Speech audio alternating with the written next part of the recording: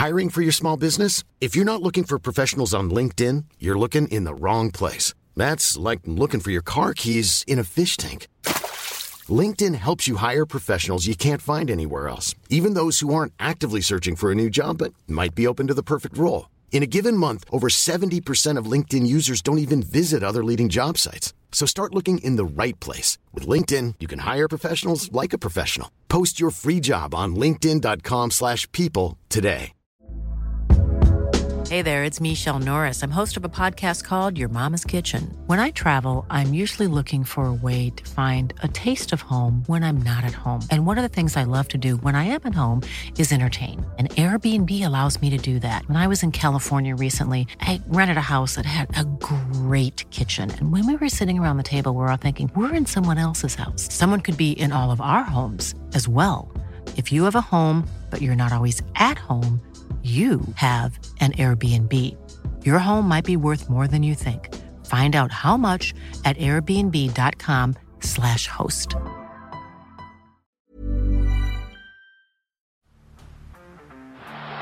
the blind, Andrew John.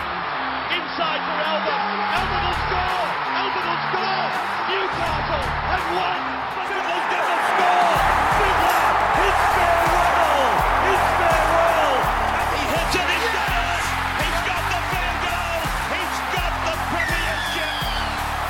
He has gone from, as I said, a captain to a legend and probably rugby league immortality. That's not a try. That's a miracle. G'day guys, welcome back to the inaugural Beers and Breakevens late show, our very first episode. Super exciting, very short and sharp content here, so I hope you guys enjoy it. Tim, excited? I am, mate, but if it's the inaugural late show, we're not really welcoming them back. We're welcoming them to the first late show. Breaking news, Tim's still a dick. Kat, how are you? I'm not going to correct you. I'm not going to say anything. Yeah, I'm very excited. Late show. How cool of us to be doing this. Yeah, this is going to be good fun. Now, the way this is going to work is Kat is going to have a question selected by you guys. Me and Tim do not know what the questions are, so it is going to be rapid fire off the dome, our straight responses. We will have 30 seconds to respond to the question. It is mine. If Tim's answering, it's my responsibility to time him, and when it gets to 30 seconds, boom, see you, Tim, shut up, my turn. Then it's Tim's responsibility to time me and time me out when we're done. 30 seconds, you have to get your response out very quickly. Then we go straight back to Kat for the next question. I think this is going to be good fun, Timmy. Good little concept, mate. Happy to make any tweaks to it if required. And my favourite thing about it is that we're under pressure, and I know that you're lacking a bit upstairs. So when you put under pressure, less time to prepare. As you said, we don't know the questions. You're going to be revealed for your true colours. Mate, not only am I lacking upstairs, they forgot to put the stairs into my house. There's nothing doing. So, yes, this will be really, really good fun. And Kat is under strict conditions that if one of us fucks up our answers or bed shits, we get a spray from her, which I'm really looking forward to because she's got some claws over there. Yeah. She's going to come I actually do terrifying. I know you do. Yeah, it keeps me awake at night. And to kick it all off, to work out who's going to be answering the questions first, there's no better way than scissors, paper, rock. This is how wars should have been settled on many occasions. To start with the first debate, I was always a believer in just scissors, paper, rock, short, sharp, done. No. But then just over these scissors, paper, rock, it's so monotonous and boring and long for no particular reason. And you set the pace. Do you reveal on rock? Yeah. Or do you reveal on rock? Scissors, paper, rock. Okay, you set the pace. I'm good to go. It's been set. Ready? Yep. Scissors, paper, rock. Oh, God damn it. It's happening. Also, guys, Blue Oil Properties put up $5,000, $6,000. We put up another $1,000. Do you have the code there, Timbo, by any chance? Yeah, I do. Make sure you go and put the code in, which is 339640. You're going to be playing Supercoach anyway. Why wouldn't you enter this competition? You would have to be as stupid as Tim not to enter this competition and potentially win $6,000. I also like that the first opportunity, the first part of this new show, you've already bed shit, you've lost the rock off, under pressure, you're not good at it. I'm on the ropes very early. All right, Kat, have you got your questions ready? I do. Let's do the damn thing. Okay, question number 1. Cam McGuinness, an option with him getting the captaincy? Not for me, Cam McInnes. Oh my God, this is terrifying. I don't think so. There's too many middle forwards to go around in too many minutes. Craig Fitzgibbons often goes with a 4-forward middle bench there as well. We know Jaden Brayley plays his 80, so there's just not enough minutes to go around. There's also way too many quality mid-range 2RF forwards to go with. So, Roo, I don't even need me 30 seconds, mate. You have the rest. Shocked me. It's like your sex life all over again. For me, I am not going Cam McInnes. I do not think he's an option. I think there are too many players in that Cronulla Sharks forward pack. I didn't even hear what he said, to be completely honest with you. I was so focused on my clock. So I'm probably repeating him. But Cam McInnes, it is a hard pass from me. I would say that's sub 20 seconds. This is why Miss Guru is so lucky. Kat, take us away. I actually forgot to record. That's fine. That was a great start from you guys because I did doubt whether or not you could do that in 30 seconds. All right, next question. What is the Roosters 2RF situation? Is Wong a good option or too few minutes? If Wong is starting, I absolutely love him. I'm hearing that he will start. You guys will know team list when it comes out. You can make your decision off the back of that. If it's Tupanua, I don't really love that. If it's Angus, I do like it. Wong's my pick of the bunch, though. I think he has a huge season. And if he is the guy that's named there from Team List Tuesday, I will probably start with him. He is one of my favourites. I'm more than happy to admit that. CBA class of 2024. A huge, huge future in his hands. I like the Wong shout. Boom. Yeah, I like the Wong one as well, if named. That is the word coming out of the Roosters, or might not be out of the Roosters, but that we are hearing. So Wong and Tupanua could be starting over in Vegas. The issue there is, of course, Nat Butcher and where he comes into the mix, who we thought we would have been starting on the edge. Wong, 462K, Tupanua is about 398K. I think they're both good options if starting, but a 4-forward bench could be a big issue. So watch this space, watch for this team list. Oh, well done. All right, straight into the next. Who will be this year's Hopgood? Oh, my goodness. That's a tough question. That is a tough one under pressure. I am going to go with, not in the same mould of massive base, but Helam Lukey is going to be the one who could be a season-long keeper. We also get him at mid-400s, 460-odd K, I think he's starting the year. We saw his output in the trial game against the Raiders. There's going to be tries. There's going to be attacking stats. He could be a season-long keeper. Shut up, Tim. My turn. The guy that I'm really looking at is Morgan Smithies. I reckon he could be the Hopgood to jump out of the ground. I think he averages about 55 to 60 throughout the season. I don't think he'll have the huge attacking upside that Jermaine Hopgood had, but I think Morgan Smithies is the guy. He's already jumped out of the ground, so it's probably not fair, but I also think Wong could be that guy as well. The other one, if Curran gets the perfect role at Canterbury, he could be that guy as well. Thanks for coming. That scared the shit out of me. I almost screamed. Yeah. Bunch of cowards, all of you. Bunch of cowards. This is what the late show's all about. The poor people listening had their AirPods in and just had bang. Welcome to the show, baby. Oh, gosh, that was scary. All right, let's go. I'm Sandra, and I'm just the professional your small business was looking for. But you didn't hire me because you didn't use LinkedIn Jobs. LinkedIn has professionals you can't find anywhere else, including those who aren't actively looking for a new job, but might be open to the perfect role, like me. In a given month, over 70% of LinkedIn users don't visit other leading job sites. So if you're not looking on LinkedIn, you'll miss out on great candidates like Sandra. Start hiring professionals like a professional. Post your free job on linkedin.com/people today. Guns to mids to cheapy ratio. Talk about it. Oh, Christ. I